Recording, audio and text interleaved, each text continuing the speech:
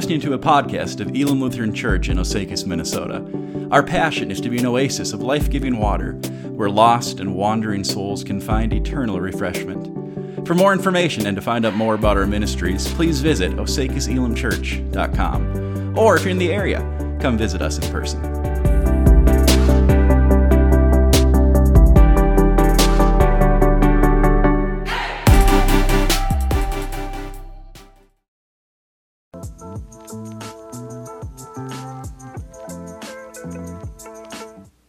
Well, in case you're just visiting with us today, as you can tell, we're in the midst of a sermon series called Broken Heroes.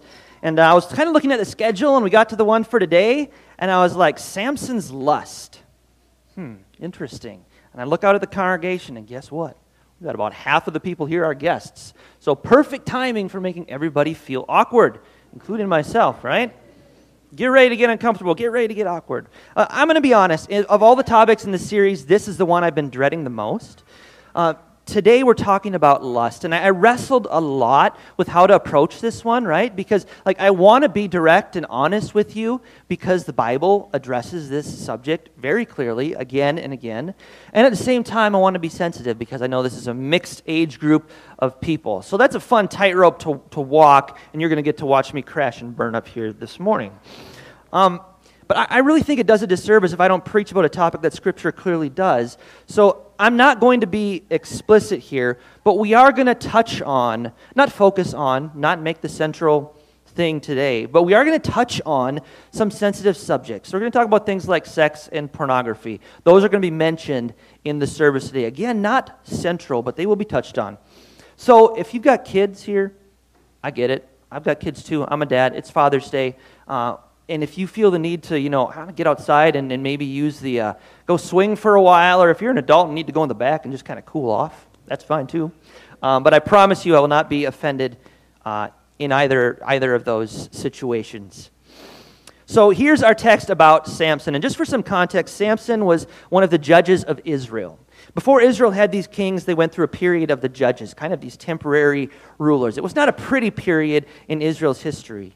And Samson was a judge, someone who ruled over them. And Samson had this special physical strength, like Hulk-sized strength, and then some. So, the guy, you read the story of Samson, look at some of this artwork, it's just nuts. But these are the stories straight out of Scripture. Samson did some really crazy things. He killed 1,000 people with the jawbone of a donkey. He tore a lion to pieces with his bare hands. He also did this crazy thing. This is my favorite. He caught 300 foxes somehow, tied their tails together, and he puts a torch between each set of tails, and then he sets the foxes loose into his enemy's field and just burns the field that way. Bad way to get to know your neighbors. But Samson did this. Crazy stuff. And yet God specifically chose Samson to rule Israel. But Samson had his failings too, and one of those was lust. So I'm going to read our text this morning from the book of Judges, chapter 16. I'm going to start at verse 4, and I'll read through verse 22, and I'll ask you to rise for the reading of God's word this morning. Judges 16, beginning at verse 4. After this, he, that is Samson, loved a woman in the valley of Sorek, whose name was Delilah. And the lords of the Philistines came up to her and said to her, "Seduce him, and see where his great strength lies, and by what means we may overpower him, that we may bind him to humble him. And we will give you 1,100 pieces of silver." So Delilah said to Samson, "Please tell me where your great strength lies, and how you might be bound, that one could subdue you." Samson said to her, "If they bind me with 7 fresh bowstrings that have not dried, then I shall become weak and be like any other man." Then the lords of the Philistines brought up to her 7 fresh bowstrings that had not been dried, and she bound him with them. Now she had men lying in ambush in an inner chamber, and she said to him, "The Philistines are upon you, Samson." But he snapped the bowstrings, as a thread of flax snaps when it touches the fire. So the secret of his strength was not known. Then Delilah said to Samson, "Behold, you have mocked me and told me lies. Please tell me how you might be bound." And he said to her, "If they bind me with new ropes that have not been used, then I shall become weak and be like any other man." So Delilah took new ropes and bound him with them and said to him, "The Philistines are upon you, Samson." And the men lying in ambush were in an inner chamber. But he snapped the ropes off his arms like a thread. Then Delilah said to Samson, "Until now you have mocked me and told me lies. Tell me how you might be bound." And he said to her, "If you weave the 7 locks of my head with the web and fasten it tight with the pin, then I shall become weak and be like any other man." So while he slept, Delilah took the 7 locks of his head and wove them into the web. And she made them tight with the pin and said to him, "The Philistines are upon you, Samson." But he awoke from his sleep and pulled away the pin, the loom, and the web. And she said to him, "How can you say, 'I love you,' when your heart is not with me? You have mocked me these 3 times, and you have not told me where your great strength lies." And when she pressed him hard with her words day after day and urged him, all his soul was vexed to death. And he told her all his heart and said to her, "A razor has never come upon my head, for I have been a Nazirite to God from my mother's womb. If my head is shaved, then my strength will leave me, and I shall become weak and be like any other man." When Delilah saw that he had told her all his heart, she sent and called the lords of the Philistines, saying, "Come up again, for he has told me all his heart." Then the lords of the Philistines came up to her and brought the money in their hands. She made him sleep on her knees, and she called a man and had him shave off the 7 locks of his head. Then she began to torment him, and his strength left him. And she said, "The Philistines are upon you, Samson." And he awoke from his sleep and said, "I will go out, as at other times, and shake myself free." But he did not know that the Lord had left him. And the Philistines seized him and gouged out his eyes and brought him to Gaza and bound him with bronze shackles. And he ground at the mill in the prison. But the hair of his head began to grow again after it had been shaved. Let's pray. Gracious God and Heavenly Father, I pray that the words of my mouth and the meditations of all of our hearts here today, Father, would be pleasing in your sight, our rock and our Redeemer. Amen. You may be seated.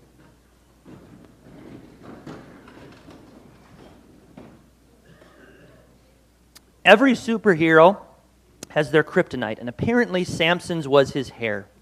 His luscious locks were the secret to his strength. He was never supposed to cut his hair. That was part of his vow as a Nazirite. They couldn't touch dead bodies, they couldn't drink, and they couldn't cut their hair. And if you read the full story of Samson, you'll see that he already broken 2 of those by the time this comes around, and now he cuts his hair, and the 3rd one is broken. And he's not doing this for virtuous reasons, right? Samson's not donating his hair to Locks of Love. This is all for a girl, all for a gal named Delilah. And Delilah wasn't Samson's first.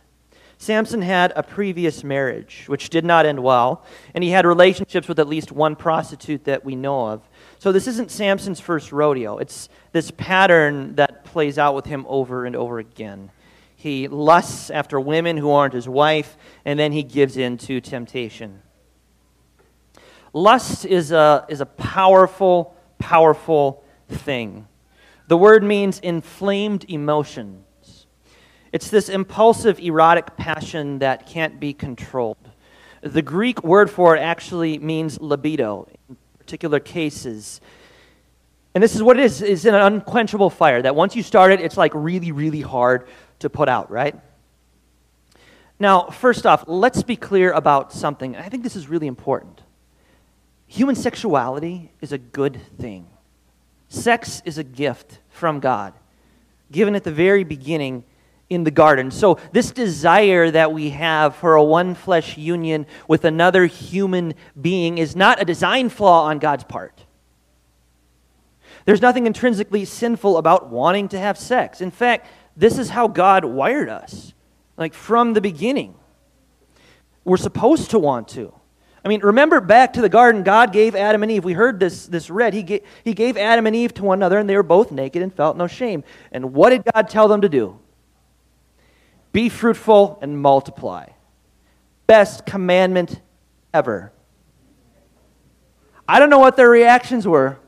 But I imagine it would have been something like, all right, awesome, let's get started now.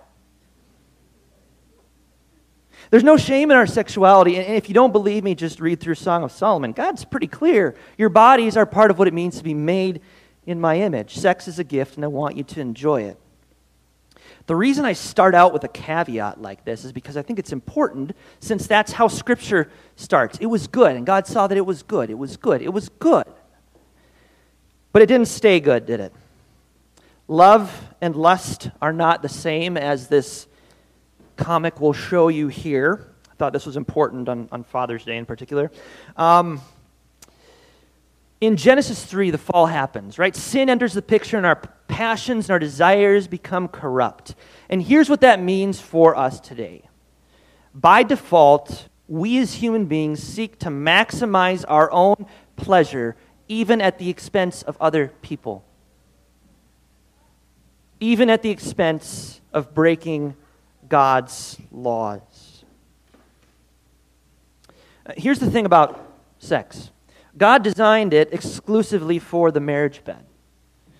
God never talks, and the Bible never talks about sex as a good thing in any context other than a monogamous, lifelong relationship between a man and a woman. Okay? It's plain and simple. So anything outside of that design is a sin.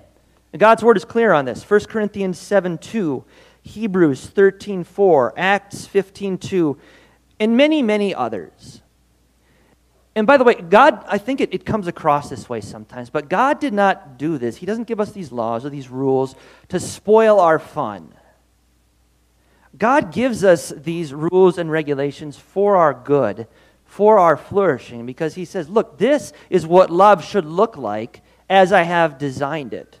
Is it specifically designed to exist within the context of a loving relationship, a committed relationship, blessed by God, right? So now, some of us might think with this prohibition against lust and adultery and things like that, you might think, okay, I never did the deed, so I'm good, right? Good to go. Check that one off the list.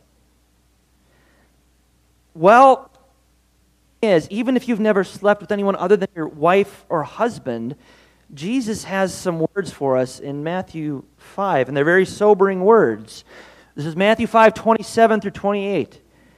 He says, you have heard that it was said, you shall not commit adultery. Right? Good. We know that. It's bad to commit adultery. But I say to you, in other words, he's going to amp up the requirements of the law, but I say to you that anyone who looks at a woman with lustful intent has already committed adultery with her in his heart. That takes it up a few notches, doesn't it?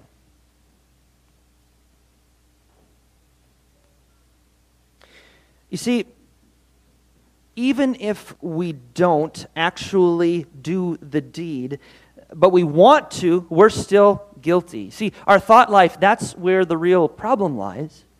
It's not just about our external actions, it's about our hearts and our inward motivations and our desires. That's what God is after all the time, right?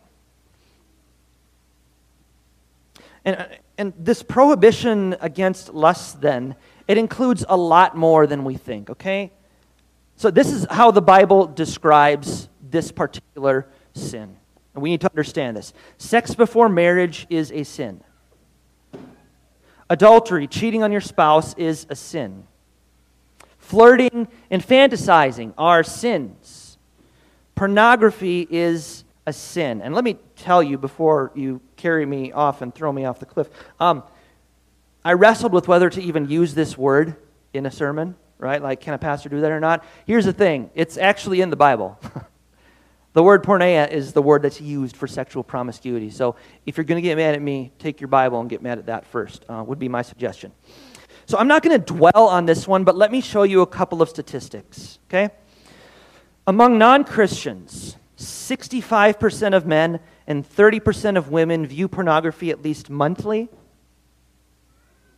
And here's the statistic for Christians.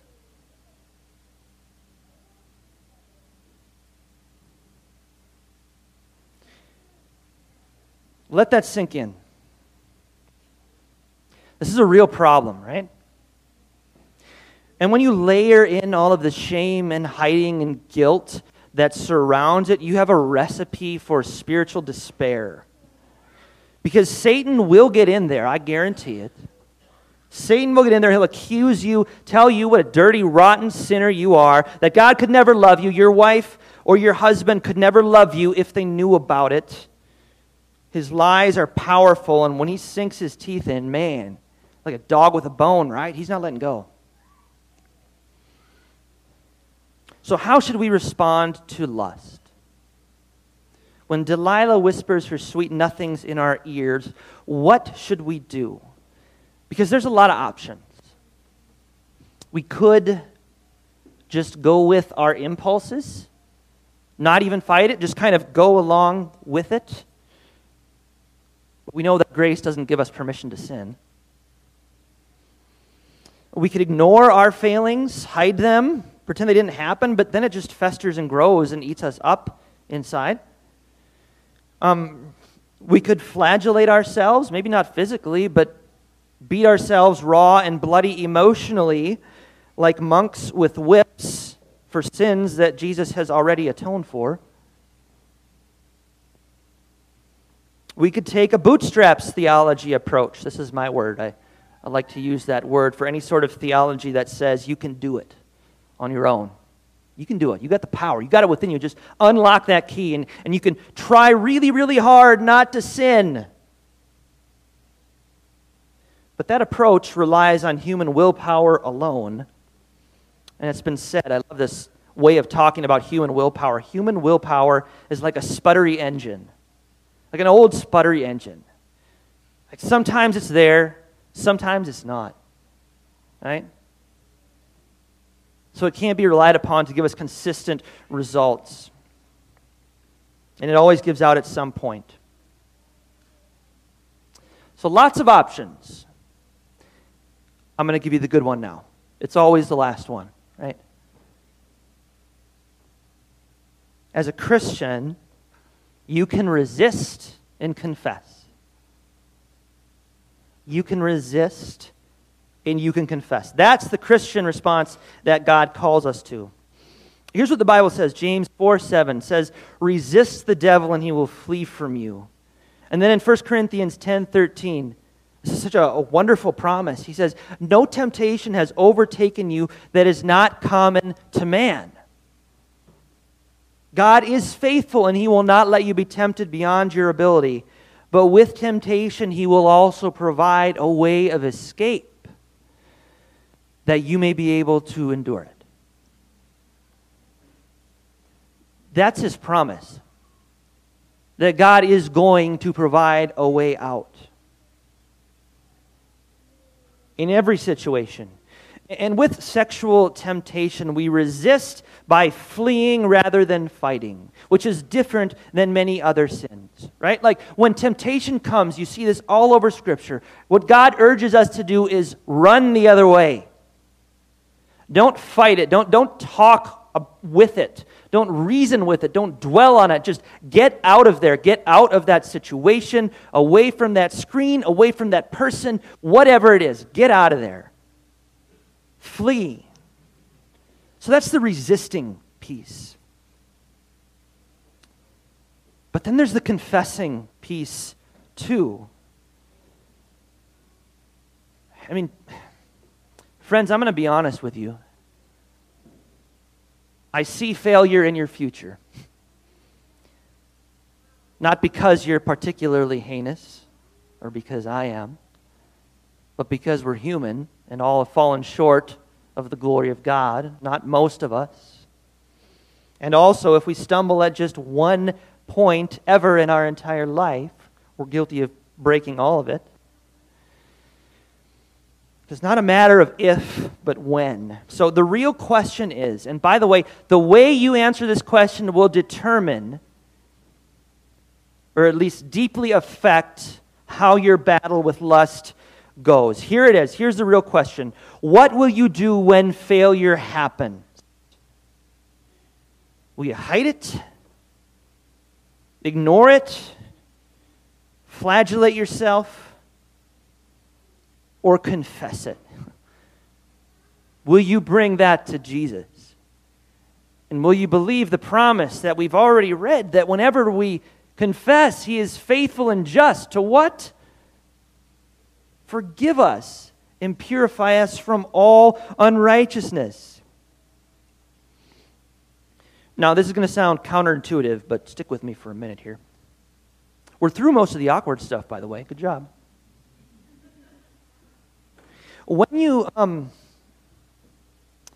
When we get into the habit, and the more we get into the habit of regularly confessing our weakness, the more we will experience God's strength, which, as the Apostle Paul says, is made perfect in weakness. The more honest we are about our own sin, the more clearly we'll see our need for a Savior. And the closer we'll grow in our relationship with Jesus. And the closer to Jesus that we grow, the more He'll break us free of the bondage of our bad habits as He grows the fruit of the Spirit in us, one of which is self-control, by the way. God promises to give you self-control. Did you know that? One of the fruits of the Spirit. That is well within His ability. I'd put it this way, and this is just me summarizing, but the more satisfied we are in God's love, the less we'll try to find love in other places. I found that to be true in my own life. But let me say this about confession, too. When you confess, don't just confess it to God. That's kind of the easy way out, to be honest. It's easy to, in your brain, just a being that you cannot physically see right in front of you. So I say this. You also need to find another Christian to confide in. You need someone you can talk to about your struggle. Someone you can ask, hey man, how's it going? What's working well? What's not? And how can I pray for you? You've probably heard the term accountability partner, right? And I've had a number of these in my life, and it's really, really helpful. I'll be honest though, I don't love the term accountability partner because we don't just need accountability partners. We need forgiveness partners too. We don't just need someone to remind us of our failings, but we also need someone to remind us of God's forgiveness towards sinners. To remind us that because of Jesus, God, as Galen mentioned already, has cast our sin as far as the east is from the west. And then Paul says in Romans 8:1, there's therefore now no condemnation for those who are in Christ Jesus. How much condemnation? A little bit? No. None. If you don't have this kind of person in your life, an accountability, a forgiveness partner, my phone number is on the back of the bulletin. You know? It's part of what I'm here for. I would love to pray with you. I'd love to encourage you. Not to condemn you, but to point you to Jesus, because Jesus is always a friend of sinners. And if you are here as a Christian today, here's what you need to understand. Here's what you need to know, okay? When God looks at you, He doesn't see your sin. He sees only the perfect, spotless Lamb of God who takes away the sin of the world. At the cross, Jesus took away all of our sin by wearing it Himself. He was treated as if He were an adulterer, a pornographer, and a cheater. He took the punishment we deserved. He became sin who knew no sin, that we might become what? The righteousness of God. It's a two-way exchange. Our sin is transferred to Him. His righteousness is transferred to us. And by faith, by believing this, all of His merits are ours. And those who believe can have peace with God. As the prophet Isaiah puts it, by His wounds we are healed. God can only heal us if we come into the light. So as we wrap this whole discussion up, when we drill down, lust at its core is just another form of idolatry in the end. It just is. It's seeking lasting love and fulfillment in something or someone other than God. See, in the heat of the moment, we see that person, that image, that video or whatever as a Savior who's going to rescue us from our boredom, our malaise, our stress. But the good news is that God has already provided a Savior, a much better Savior, who promises to supply every need. See, Jesus sets us free from the bondage and the enslavement of our heart's desires and replaces them with something better, reorienting that yearning towards something eternal. In the Apostle Paul's language, he sets us free from slavery to sin and makes us servants of righteousness. Righteousness not earned, but freely given. So as we wrap up our time together this morning, I encourage you to say this verse together with me, to remind us of our identities in Christ. So please join with me, just this short verse from Romans 6:18. You have been set free from sin and have become servants of righteousness. May we believe that. May we trust that. May we learn to live in that new identity. By God's grace. Amen. Next week, we'll continue our Broken Hero series by talking about something a little less awkward, Thomas's doubt. And it would be great to see you back for that. Let's pray.